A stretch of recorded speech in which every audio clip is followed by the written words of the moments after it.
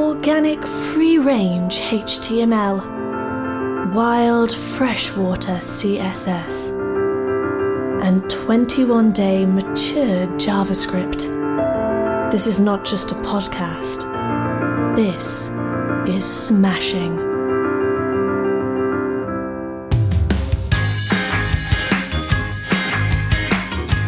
It's smashing.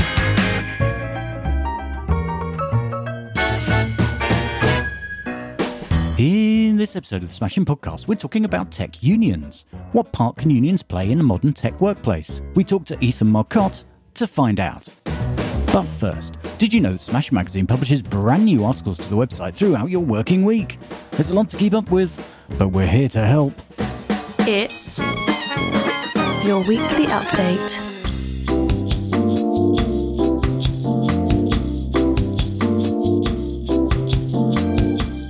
In The Problem with WordPress is Positioning, Not Plugins, Jeff Graham explores the divide between WordPress.org and WordPress.com, shedding light on the blurred lines between open source ideals and commercial interests. Can there be a winning repositioning strategy for WordPress? Jeff attempts to find out. Hooray! Juan Diego Rodriguez brings us a two-parter on Gatsby headaches working with media. Gatsby is an exceptionally flexible static site generator with a robust community and ecosystem to extend Gatsby sites with additional features. But there are more than a dozen image-related plugins alone. Juan shares what he's learned about optimizing files for improved performance after working with different plugins and techniques. Yes! In a high-level overview of large language model concepts, use cases and tools, Joas Pambu asks, what exactly is inside an AI application that makes it seem as though it can hold a conversation? Joas compares a collection of no-code and low-code apps designed to help you get a feel for not only how the concept works, but also how to get a sense of what types of models are available to train AI on different skill sets. Bravo! Slava Shestopolov writes that everything I know about UX research I first learned from Lieutenant Colombo. Working in the area of UX sometimes feels like a crime drama. Can't believe it? Slava brings us some fun parallels between modern UX practices and the classic TV detective. Oh yeah! And in the first part of How to Choose Typefaces for FinTech Products, Dara Kopenko notes that FinTech products are systems that are overloaded with many types of data like numerals, text, spreadsheets, and so on. Working with these products requires a designer to pay a high level of attention and responsibility as they become a provider between the user and the data. Daria shares her approach to digital product typography and reviews the key points to consider when choosing typefaces. And that is your weekly update.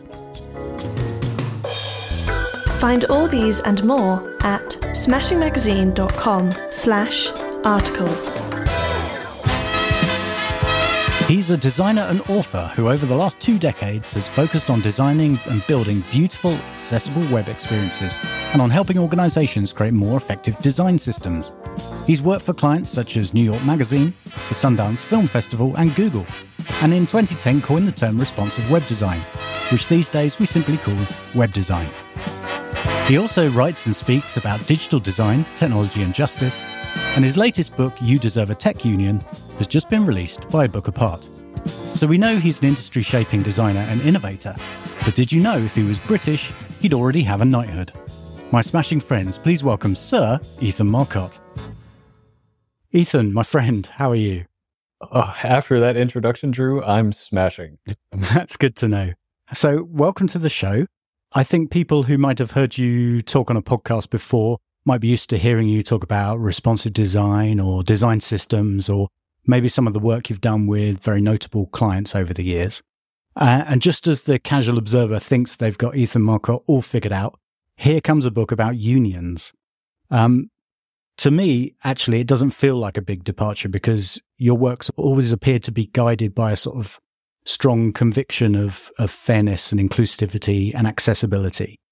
And I think you've always been, in the most positive sense of the word, like an activist, someone who sees something they feel is wrong in the world and then actually takes steps to do something about it.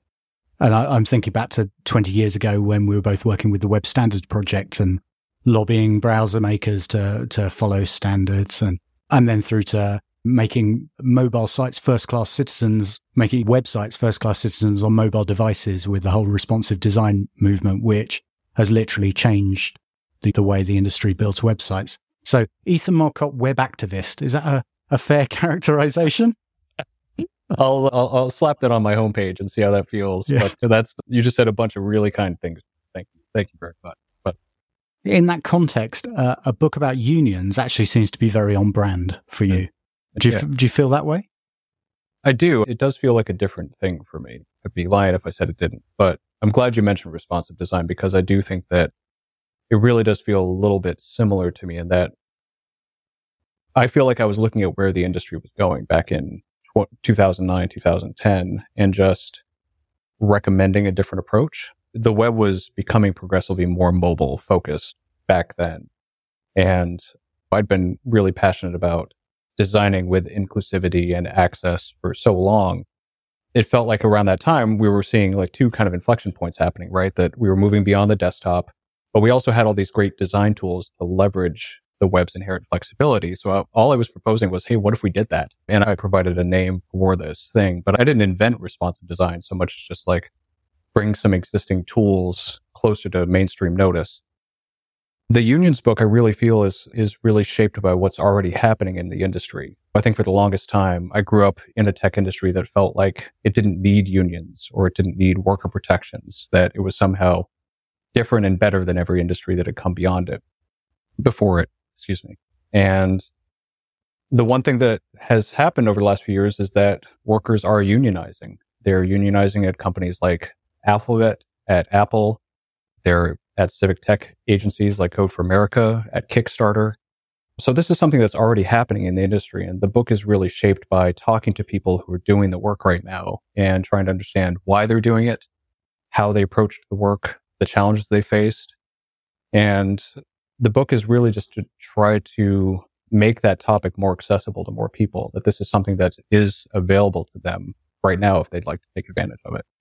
It's a good point, because when I think about unions, I think about growing up in the 1980s, where TV news here in the UK was often dominated by images of workers from traditional industries like coal mining and steel production, forming like donkey-jacketed picket lines.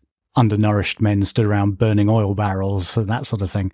But then more recently, we see industrial action strikes by postal workers, by train drivers, heartbreakingly by doctors and nurses, who they might have swapped their donkey jackets for something from the North Face, but they're on strike to campaign for better conditions, for more fair pay deals or what have you.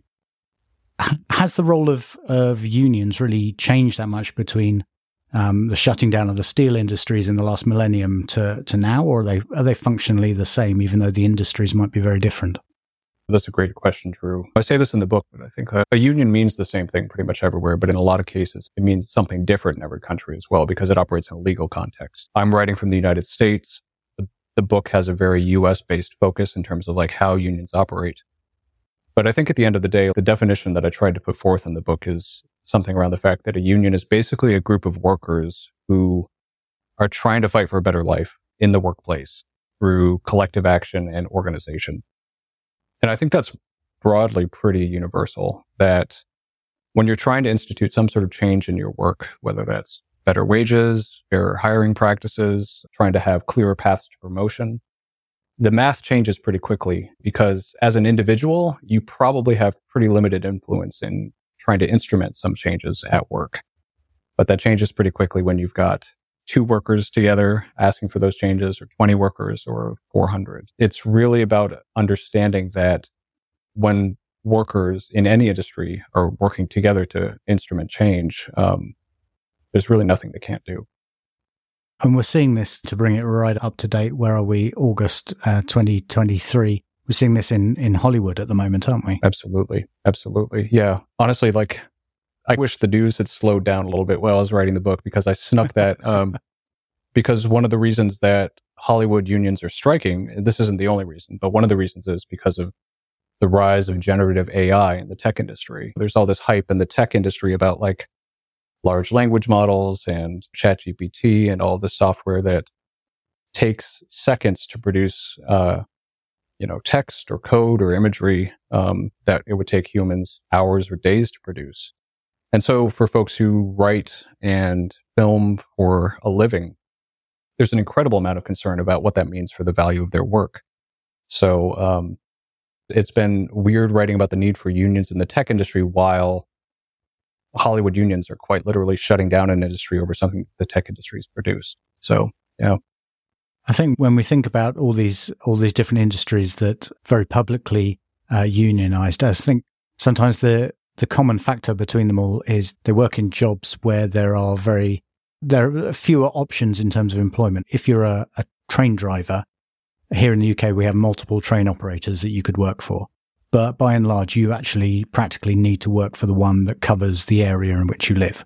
Otherwise, you have to relocate. You don't practically have a lot of choice. And when workers are being treated unfairly, they need to campaign for changes in those jobs because they don't have the options. When I think about tech traditionally, it doesn't feel to me immediately on first thought like it's the same situation. As a software engineer, it appears that there's a worldwide market that I could work for, plenty of opportunities to explore. If a job wasn't working out how I expected, I could maybe go and find something else. But I also know, like personally, if I can't see what the problem is, it's likely because I'm carrying some sort of privilege that makes me blind to it. What is the need for unions in tech?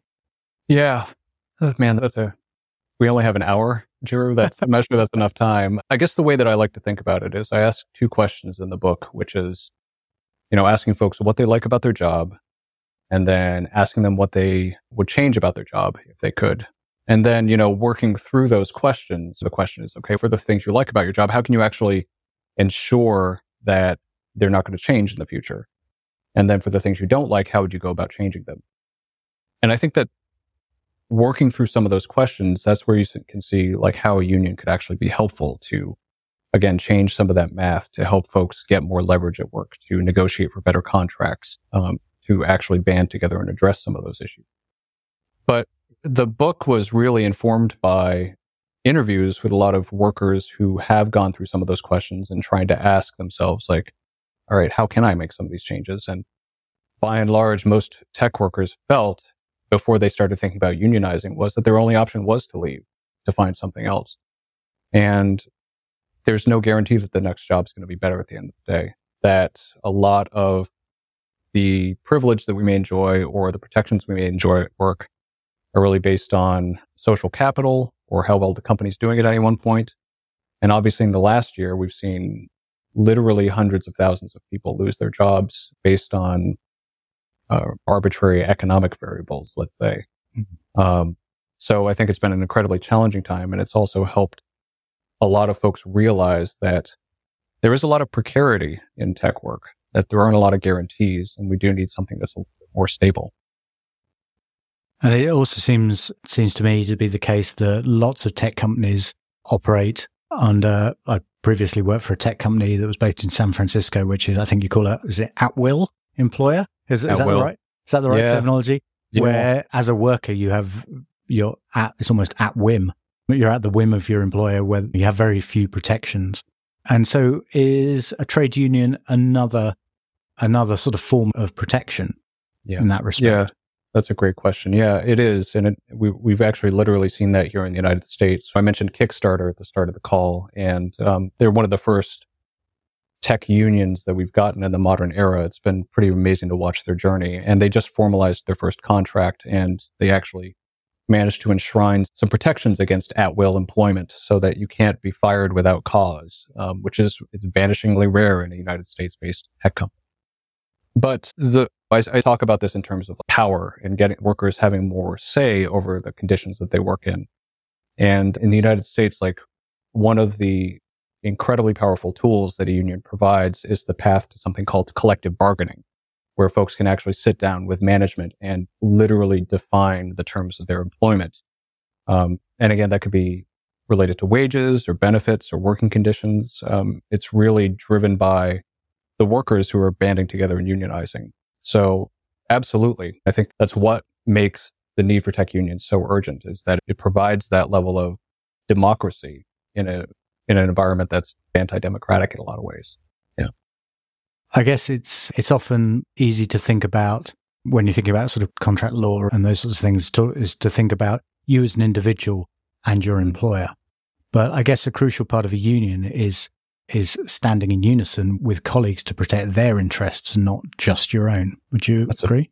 Fantastic point. I would thoroughly agree with that, Drew. That's beautifully put. I think there's a preconception, I think, that tech workers by and large are very well paid and that we're very privileged. And I think in certain cases that's very true. But one of the things that I heard time and again from folks that I spoke with is that privilege and that power is pretty unevenly distributed across different kinds of tech workers. Folks who might look like you and I, who might be fairly senior, who might be engineers, are probably doing pretty well. But if you talk to somebody who's in content moderation or trust and safety or certain kinds of designers, things might be much more precarious. So yeah, asking questions of your coworkers just to be like, hey, are you satisfied working here? What kinds of things would you change? Pretty quickly opens your eyes up to the fact that there's a real opportunity here to think more broadly about this. I talked to several folks who were union members at the New York Times Tech Guild, and they basically did like a salary sharing exercise where they collected a spreadsheet and everyone could basically share the amount of money that they're making. And it was pretty eye-opening for them because they pretty quickly realized that there's some pretty wide pay disparities. And they also found that it was helpful because it actually helped them realize that this isn't any individual worker's fault. This is just a very haphazardly designed and unfair system that they're all trying to work in. And again, it's an opportunity to, like you said, to band together and try to figure out, okay, how can we as a union change that? This episode of the Smashing Podcast isn't sponsored by anyone. However, Ethan's publisher, A Book Apart, have generously offered a discount to listeners on Ethan's new book, You Deserve a Tech Union. Go to abookapart.com and use the code SMASHING15 to save 15% on purchases of the book. That's abookapart.com and the code SMASHING15. And do tech unions exist already? Are they a thing? Because I know longer standing industries have very specific unions. I remember my parents, both teachers, they were part of a teachers union. Right. We talked about some of those more traditional industries. Are there tech unions in existence? Yes, that's a great question. Again, that varies pretty quickly country to country. I know in the UK, like Prospect, I think, and UTAW, I think, are organizing pretty actively in the tech industry. In the United States, if you're looking to unionize, it's best to find a union that's doing work in your industry. And there are two that are pretty active up as of the time we're talking right now. CWA is the biggest union in the States, Communication Workers of America, and they've been doing a lot of work organizing different unions. And then there's another one, OPEIU, which basically spun up like an industry-specific branch union to help with that organizing effort. But I think there's a high level of interest in the tech industry because it's historically been so difficult to unionize, to get workers to actually understand that they are workers and to see the benefits of a union. But there's been so much movement in the last few years that I think there's going to be a lot more activity in the next year. And you mentioned Kickstarter a couple of times. Have they formed their own union from scratch? And is it specific to the employees of Kickstarter? It is. U.S. labor law is so weird, man. I've learned entirely too much about it, but it was described to me by a couple different folks separately as a little bit like a nesting doll, because there are national unions in the United States, and then there are specific branches that are like geographically distributed, and then you as a worker have to work with your fellow workers to form a union at your company, which is then affiliated with a branch that then bubbles up to the national union. So they've formed Kickstarter United, that is a union specific to Kickstarter, but that is affiliated through, I think, OPEIU, that national union that I mentioned before. And again, it's a bit of a nesting doll, but it's been amazing to see this happening. So practically speaking, what does a union look like? We have the workers who join a union. Are there people who work full time in that, or how did it work, and what sort of roles are covered within that? Yeah.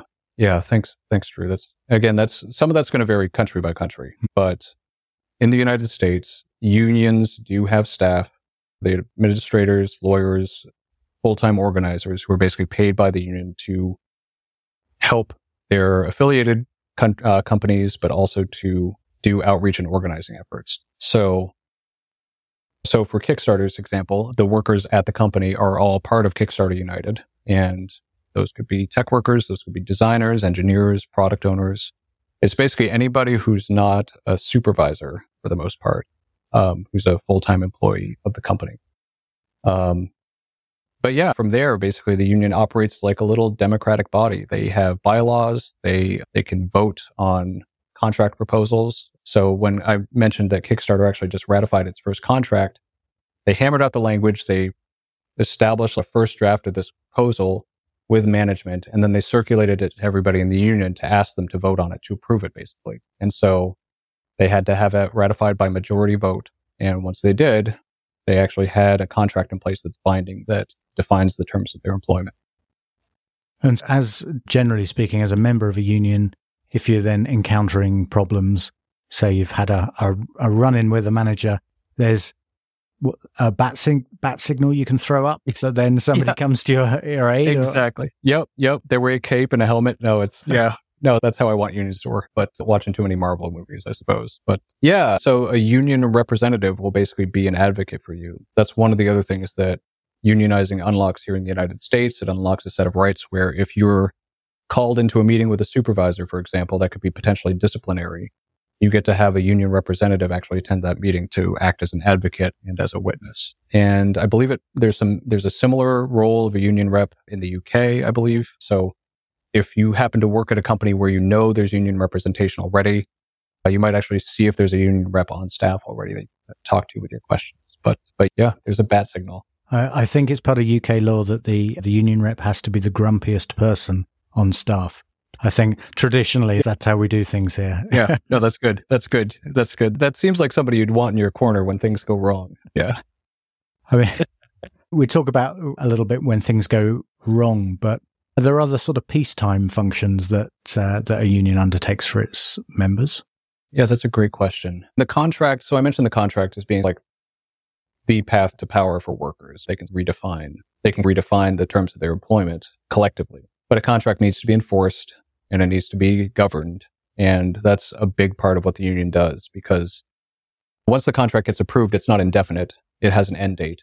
And over the course of however many years that it's enacted, it just has to be ensured that both sides of the agreement are actually hewing to the agreement. That's another big part of the union as well. Things can break down, obviously, as we're seeing in Hollywood right now, because the union also is responsible for negotiating the next contract.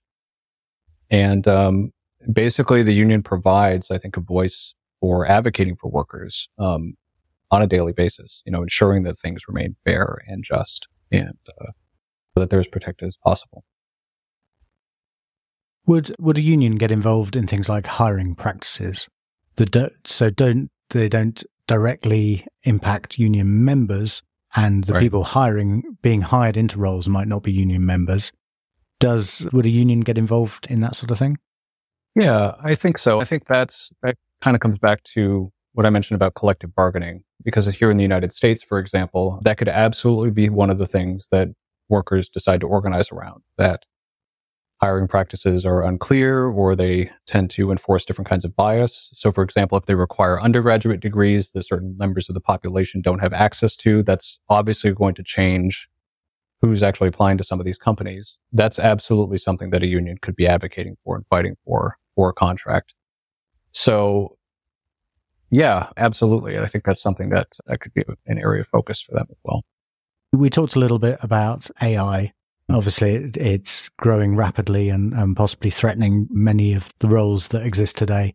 I guess one job of a union then can be to protect the viability of its very industry. Yeah, absolutely. And again, we're seeing that happening right now in Hollywood with folks who are concerned about what happens when studios decide to bring in something like ChatGPT to write treatments for scripts or to do editing work. What is that going to change? How is that going to change the work that human writers are going to be paid to do? Are they going to be relegated to lower cost AI cleanup tasks? What is that going to do to their wages? I think that absolutely. This is one of those things that keeps me up at night, because really it's like, what does it mean to be a designer or an engineer or any kind of person who produces work in the tech industry when you could fire up Midjourney and play around with some prompts to get something that's visually rather striking. But yeah, I get into this in the book a lot, but I think one of the things that's so like deeply weird about our insistence on calling it artificial intelligence is that it conceals the extent to which this technology is deeply reliant on human labor. And that could be whether it's these large language models that are ingesting content that have been produced by humans, written by humans, or coded by humans, or designed by humans, and trying to analyze them for future output. But there's also a considerable amount of content moderation work that goes into this AI software as well, where underpaid contractors in various countries are paid dollars on the day to basically clean up their output. And they're being asked to sift through just terrible, traumatizing stuff to make sure you and I can enjoy fun ChatGPT games on a daily basis. Yeah, there's a lot of challenges with AI. But to your question, like, labor unions have a very long history of actually enshrining labor protections in contracts to protect workers from automation.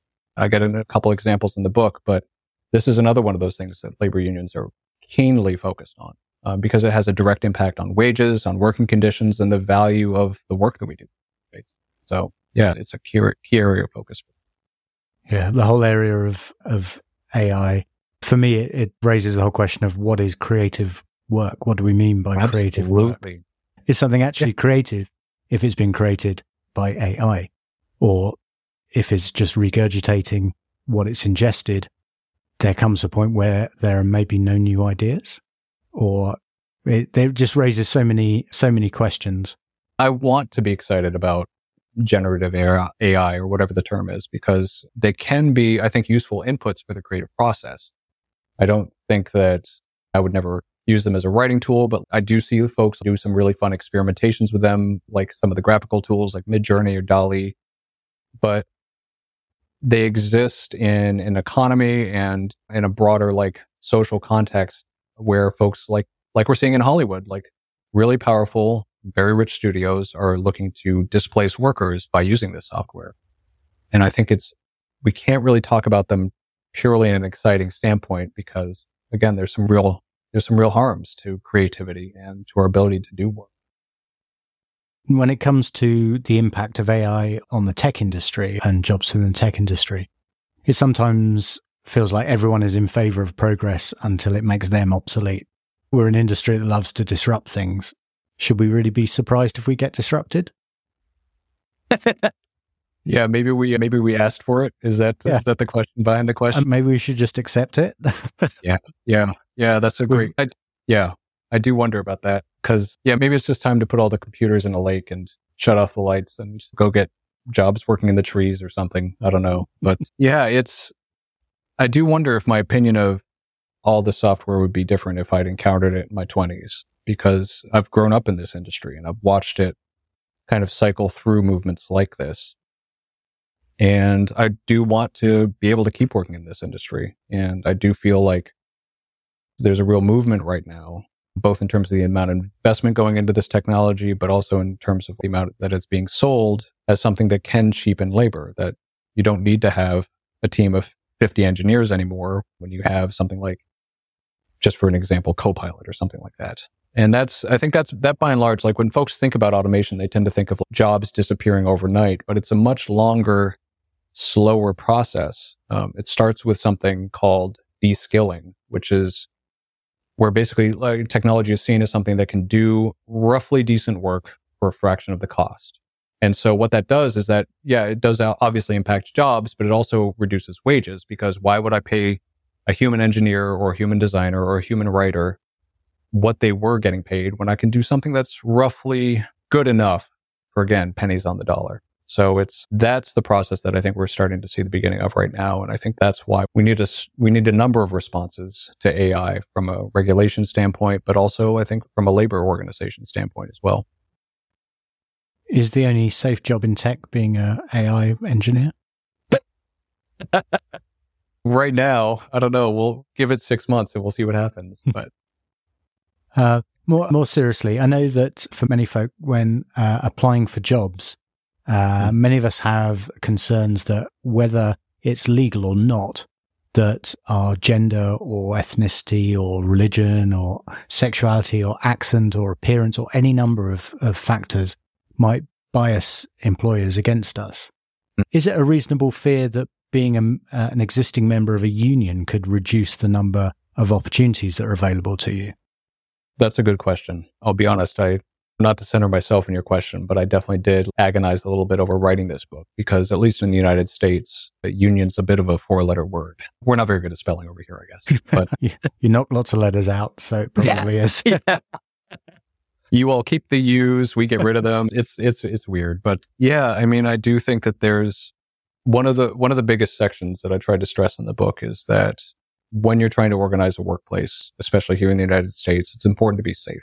And that means having having conversations about organizing outside of company Slack, maybe taking things to Signal, talking first with folks you trust, and then doing planned outreach beyond that.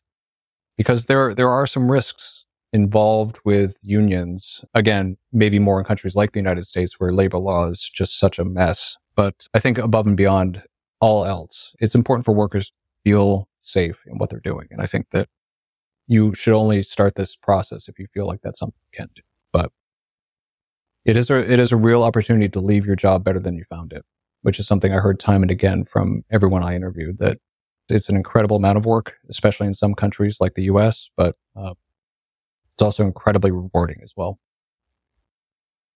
And ultimately, the best place to start is by being informed. And Absolutely. There's masses to think about, and I wholeheartedly recommend that listeners pick up a copy of You Deserve a Tech Union. For what could be quite a dry subject, Ethan, your quality of writing as ever shines through. I don't want to say it's an easy read because the subject's challenging, but in all other respects, it's an easy read as always. Was there anything else you think we should be concerned about or be thinking about when it comes to tech unions? That's a great question. I will say, maybe this is just because you asked a question about privilege, but one of the things that I heard from organizers was that there's a real opportunity to do good work, closing up some of those privilege gaps in the workplace by organizing equitably. Because for the folks, especially in the United States, where organizing has to happen after hours or on weekends, that kind of privilege is who's able to participate in the process. It's much harder to do that kind of work if you have kids or if you work a second job. So there are opportunities in thinking about organizing where you can approach it more equitably by writing a newsletter for your coworkers who can't be as involved, or trying to over-communicate to folks who may want to participate but just can't for whatever reason. And I think, at least for me, that was a recurring theme in a lot of the conversations I had, which is these are people who are trying to make their jobs better than when they first entered the company. Let me say that again. These are people who are trying to leave their companies as better than they found them.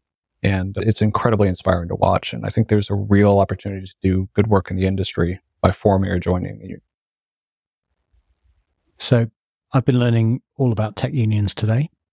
What have you been learning about lately, Ethan? Oh, that is a great question. I have been learning how to live with 2 3-year-old cats. And every day is an adventure. And these 2 are pretty much they've been keeping me going the last few years. But they're still turning everything upside down at least twice a day. So I'm learning a lot about myself. Full of energy. Yeah, full of energy. Exactly. If you, dear listener, would like to hear more from Ethan, your sport for choice, you can find his personal website at ethanmarcotte.com, where you'll find links to his journal and social media. The book, You Deserve a Tech Union, is available now from A Book Apart, and you'll be able to easily locate it at abookapart.com. Thank you for joining us today, Ethan. Did you have any parting words? It's just great to see you again, Drew. Thank you so much for having me. This is Smashing. And that was our podcast. Thank you very much for listening. And if you liked it, please share it with your friends. Find us on the web at smashingmagazine.com, on Twitter at smashingmag, Smashing Magazine on Facebook, or in the supermarket, buy the cat food.